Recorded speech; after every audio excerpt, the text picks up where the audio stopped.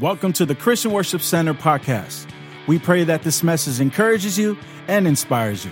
Visit us online at cwcbayarea.com for service times and directions. Everyone say red letters. Say it again, red letters. Next Sunday is what Sunday? Come on, what Sunday? It's our Super Bowl. It's the church's Super Bowl next Sunday. It's without this day, we would be getting together for nothing.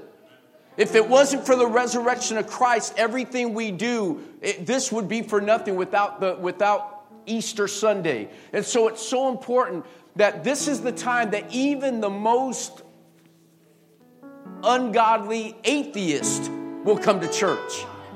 Because even atheists understand that on Easter Sunday you go to church. So if you have your 10 most wanted list, or your 10 most hated list, or your 10 most they need to get saved list, whatever it is, I want you to start thinking now who those people are. Doesn't have to be 10 people, but if you invite 10 people, odds are you might get one or two to say yes. But if you only invite one person, that person might not come. So we're playing the odds. Those of you that go to Vegas, all right? Ask 10, 12, 14, 20, 30 people. Invite them next Sunday. Let's fill this place up and let's get people in the opportunity to where they can hear the gospel and have an opportunity to get to heaven. Amen? Come on. Love God, love people, change the world. And so it's not about us just having a great service. And then after Sunday, next Sunday, after our second service, we have the Easter egg hunt. We got 3 Easter egg hunts next week. One on Wednesday that we're doing for Arbuckle Community School. One on Saturday that we're doing in Milpitas. And then one on Sunday right after church here. We have over 26,000 eggs that we are filling right now, putting this together for our kids. And we want our kids to have a great time. So tonight at 5 o'clock at the Milpitas Church, we're going to be filling eggs, so we invite you to come join us. So turn your Bibles with me to Matthew chapter 5. As you're turning there, have you ever noticed in the Bible, if you're reading in the Bible, there's certain passages that are written in red and others that are written in black? What do the red letters symbolize? They're the words that Jesus has spoken. And what we're going to be doing for the next few weeks, I'm going to ask you to do this. Whatever devotional that you normally do, continue to do that. But I'm going to ask you to join us by beginning to just read the red letters of Christ for the next few weeks. As you do your devotional time, just go through your Bible, and wherever it's red, just read that. You're going to skip all the explanation. You're just going to read, and you're going to go through the book of Matthew, Mark, Luke, John. You're just going to go through wherever the red letters show up. I want you just to read what Jesus is speaking to you. Amen? Just get what Jesus spoke. Just hear what Jesus is saying. And let's eliminate all the excess and just get to what Jesus had to say. And today, last week I was supposed to speak on overcoming temptation, but I need to try to stay in line with what we're doing as an organization with Milpitas as well. So I'm going to move on to the second aspect in Matthew chapter 5. Turn with me to Matthew chapter 5. And Jesus starts off with the Sermon on the Mount. And if you're there with me, Matthew chapter 5, starting in verse 3 through 5, we're going to begin to read. It says, God blesses those who are poor and realize their need for him. For theirs is a kingdom, for the kingdom of heaven is theirs. God blesses those, everyone say bless. Those who mourn, for they will be comforted. God blesses those who are humble, for they will inherit the whole earth. Verse 6, God blesses, everyone say bless. Those who hunger and thirst for justice, for they will be satisfied. God blesses, come on, work with me, folks. Those who are merciful, and they will be shown mercy. God, man, you're good. You guys learned fast. That was really good. So God, those whose hearts are pure, for they will see God.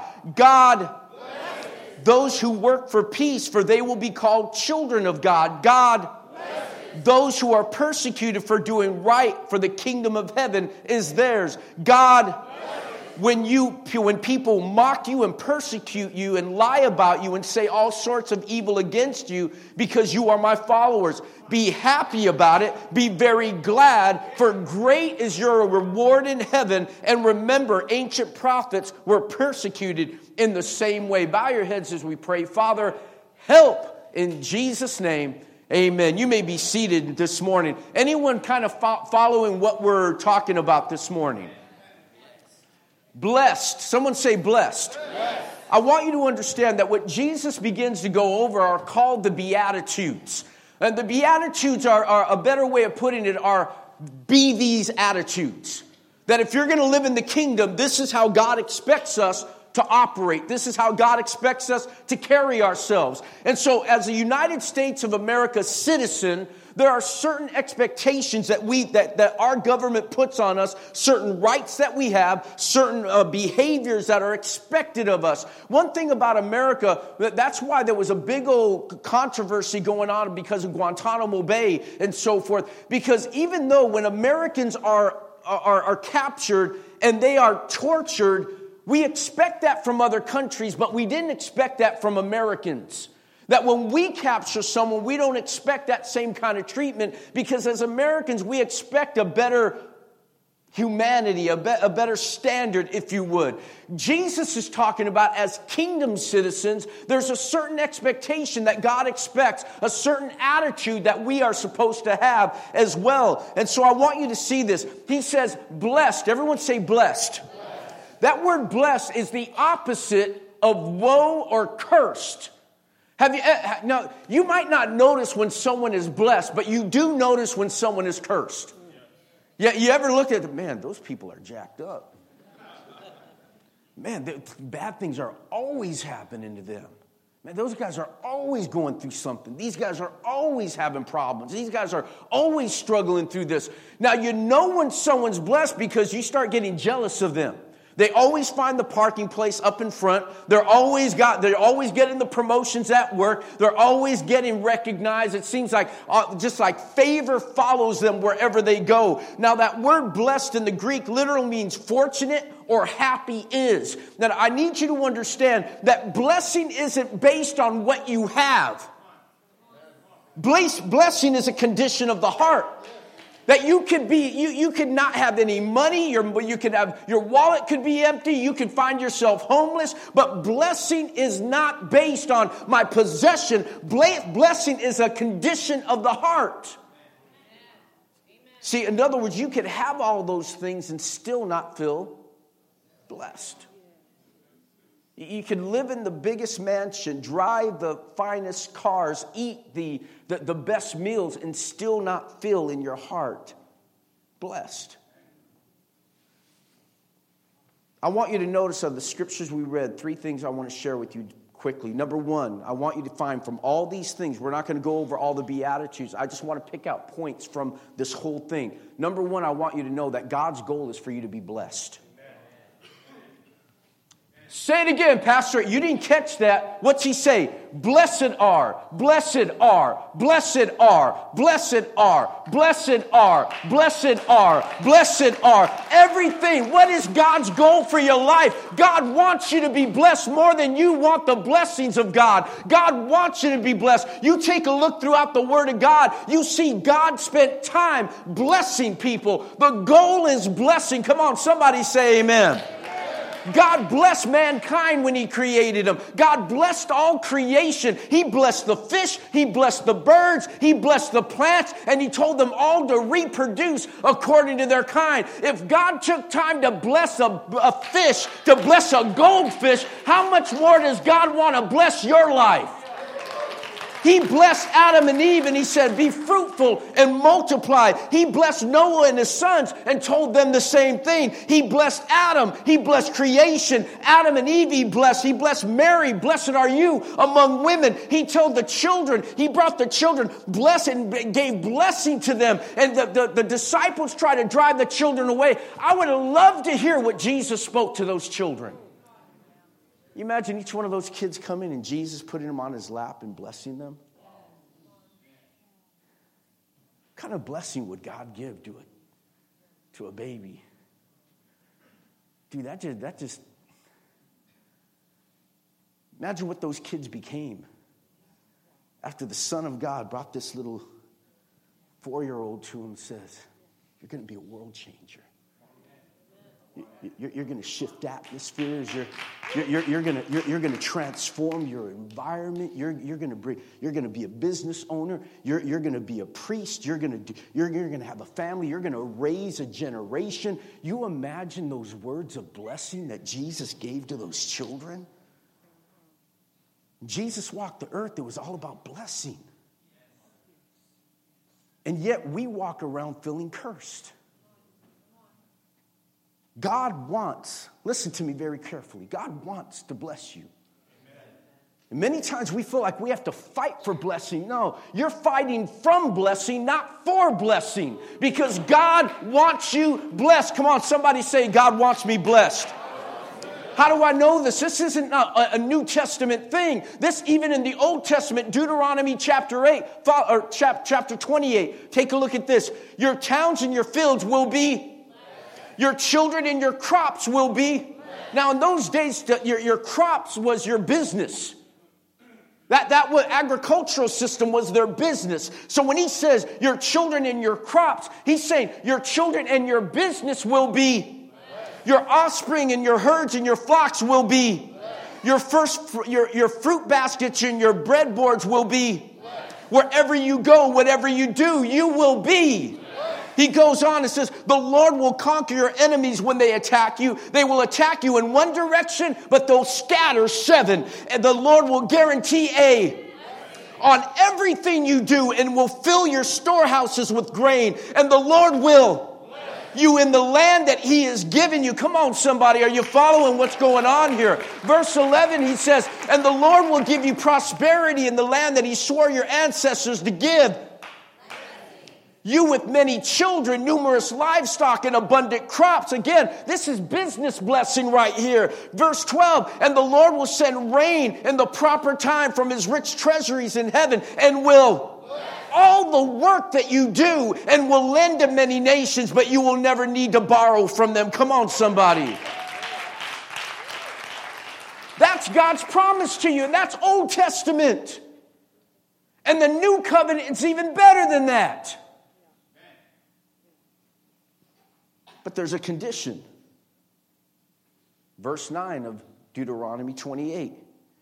If you, so you want blessing, but you don't want to obey the commands of the Lord your God and in his ways. And the Lord will establish you as a holy people as he swore to do. Verse 13. If you, to these commands of the Lord your God I'm giving you today, and if you carefully, the Lord will make you the head and not the tail. You will always be on top, never on the bottom. But you must not turn away from any of the commands I am giving you today, nor follow after any other gods and worship them. I'm here to tell you, God wants to bless you. God wants to make you the head and we repeat that scripture. I'm the head and not the tail, a lender and not a borrower, above and not beneath. But if you don't obey the word, you don't get that promise. You can quote that scripture all you want while you're stuck under the table because it's about obedience. It's about walking in the principles of God. You don't break the principles of God. The principles of God break you. Number 2. Everyone say number 2. I'm almost done, so hang with me. God desires. What was that? Really, bro?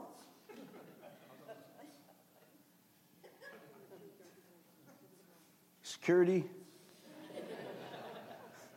Need some help with Reverend Sean up here.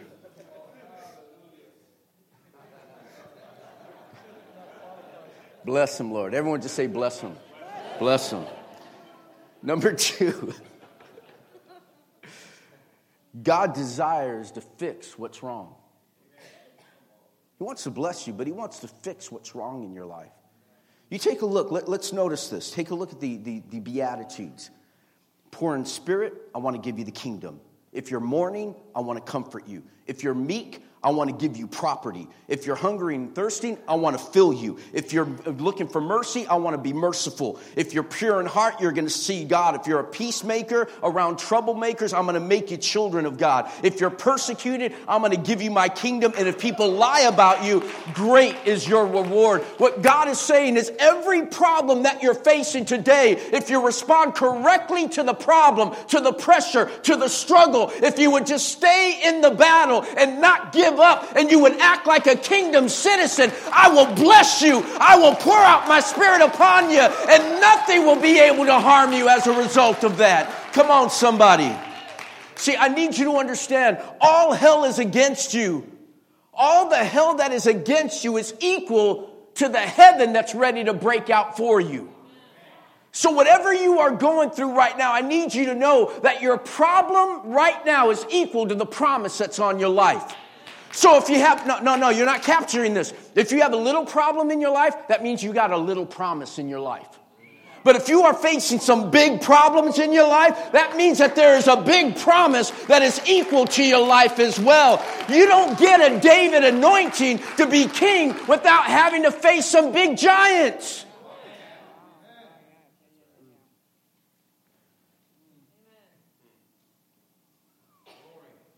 You keep complaining about the size of your Goliath, not realizing that Goliath's there not to defeat you, but to empower you.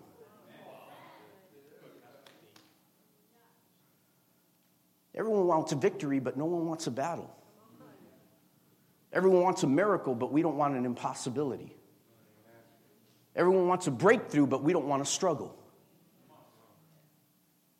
We want to talk about it, we want to shout about it, but we don't want to be about it.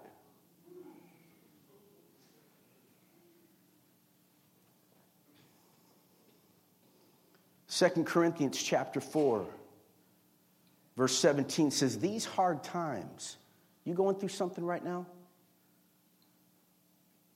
Put on your big boy panties.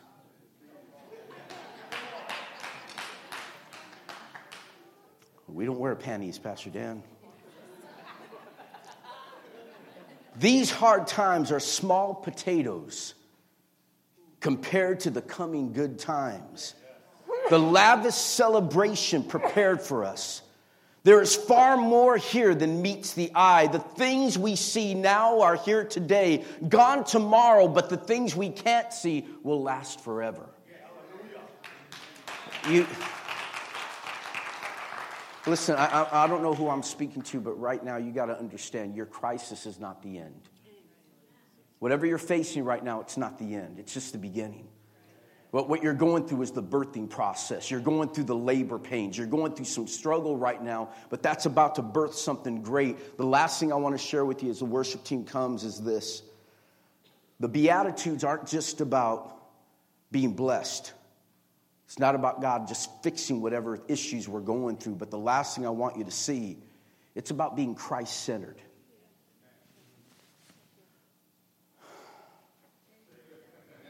Say it again, Pastor. Used to have a friend that would always say this when he'd come preach here. This is the kind of preaching you get at conferences that you have to pay for, and you're getting it here today for free.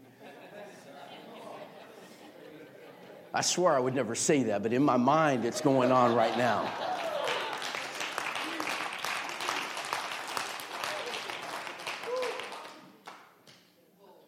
It's time to be Christ-centered. See, Craig Rochelle, the pastor of Life Church, made this statement. It just really caught my attention. Many of us want to be a Christian family. That's not enough. I believe in Jesus. We're a Christian family. We believe in God. It's not enough to be a Christian family. We must become Christ-centered homes. If you're going to belong to the kingdom, I was born and raised in church, and in church it was all about accepting Jesus, getting to heaven. But Jesus came for more than us having a church service and you getting to heaven. Your kingdom come, your will be done on earth as it is in heaven. Jesus died on the cross in order to restore relationship with us and God, so that we can once again get back to Genesis chapter 1, verse 26 and have dominion again. Fill the earth. How's that look? It doesn't mean we all join the church and become ministers. It become great, God-centered business people. Become great God-centered parents. That God becomes the center of everything that we do. What am I saying? Seek ye first the kingdom of heaven and his righteousness, and all these things shall be added unto you. The problem is this, is that we're running after the things, not running after God.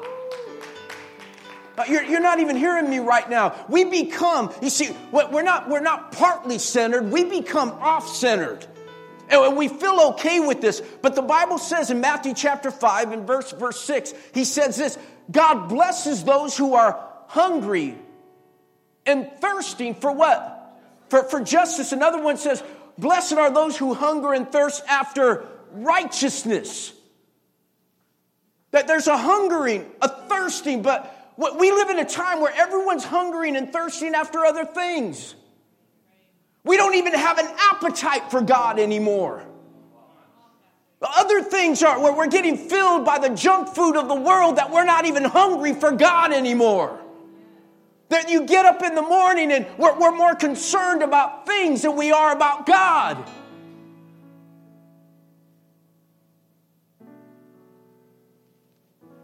What are you hungry for? Psalms 63. O God, you are my God. And I search for you, and my soul thirsts for you. My whole body longs for you in this parched and weary land where there is no water. Man, what am I saying? We long after success. There's nothing wrong with success. We long after possessions. There's nothing wrong with things. God was never against us having things. He was against things having you. We long after notoriety, after money, after popularity, after acceptance. How many likes did I get on Instagram? How many followers do I have? How many people are on Twitter are recognized? We're looking for acceptance. See, there's a lot of appetites that I have that aren't healthy. Even though I'm married, I'm still attracted to women. I can't act on those appetites because I made a commitment to a lady that I love with all my heart. And there are appetites that we have that are destroying us. But you've made a commitment to God. You're married to the Lord. And even though you're attracted to some things, doesn't mean that we give in to those attractions. Now, you know what I'm talking about, even in health. There are certain things that call out to you. James last week was talking about cookies calling out to him. Cookies call me. There's certain things that we feel appetite towards. But when's the last time you were hungry? Oh, come on, church. When's the last time you were hungry for God? Thirsty for God. I know you Jones for Starbucks or Pete's, and in the morning I got to get my coffee. How about you get your Jesus?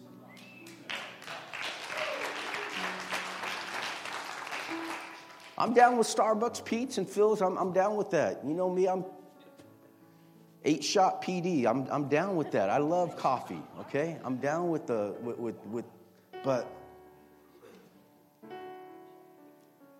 God can't be just a part of your life. He has to be the center of our lives. He's either Lord of all or not Lord at all. God needs to be the center of my marriage, of my family, of my business, of my hobbies. How dare us put a sport in front of God? I love the Raiders. They don't love me back, but I love sports. But Al Davis didn't die on the cross and raise again for me.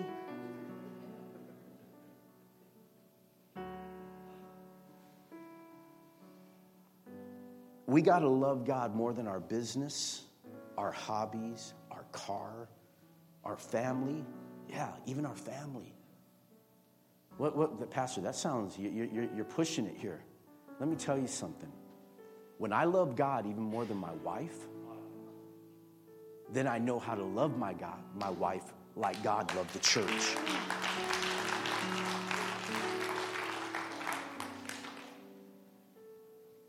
As I close this morning, I want to challenge you. If you're not there, I'm not here to make you feel guilty. But I am here to challenge you like a coach to get you to another level. That's what I'm doing this morning. I want to stir you up because why? I want you to be blessed. And I'm doing this for selfish reasons. Because when you're not blessed and you're cursed, guess who you call to fix the pieces?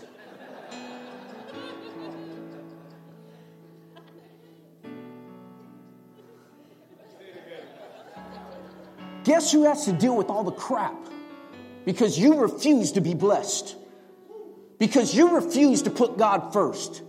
Because you refuse to prioritize God in your life. And then when the marriage falls apart, when the family starts falling apart, when the finances start falling apart, you're calling me while I'm with my family and trying to build my family and take care of my household. You're calling me to drop everything to be there for you because you refuse to do things the right way and put God at the center and to be blessed. So help me. Help you. Help me. Help you. Help me. Help you. By getting your priorities straight. I'm speaking to every dad, every father, every husband in this house right now. Man up. Start putting Christ as the center of your home. How do we know when we're putting Christ as the center of our home that all of a sudden going to church isn't even a question? It's what we do. Praying with the family isn't a question. It's what we do. Bringing Christ into the home isn't a question. It's what we do. I want you to be blessed. I need you to be blessed. Yes.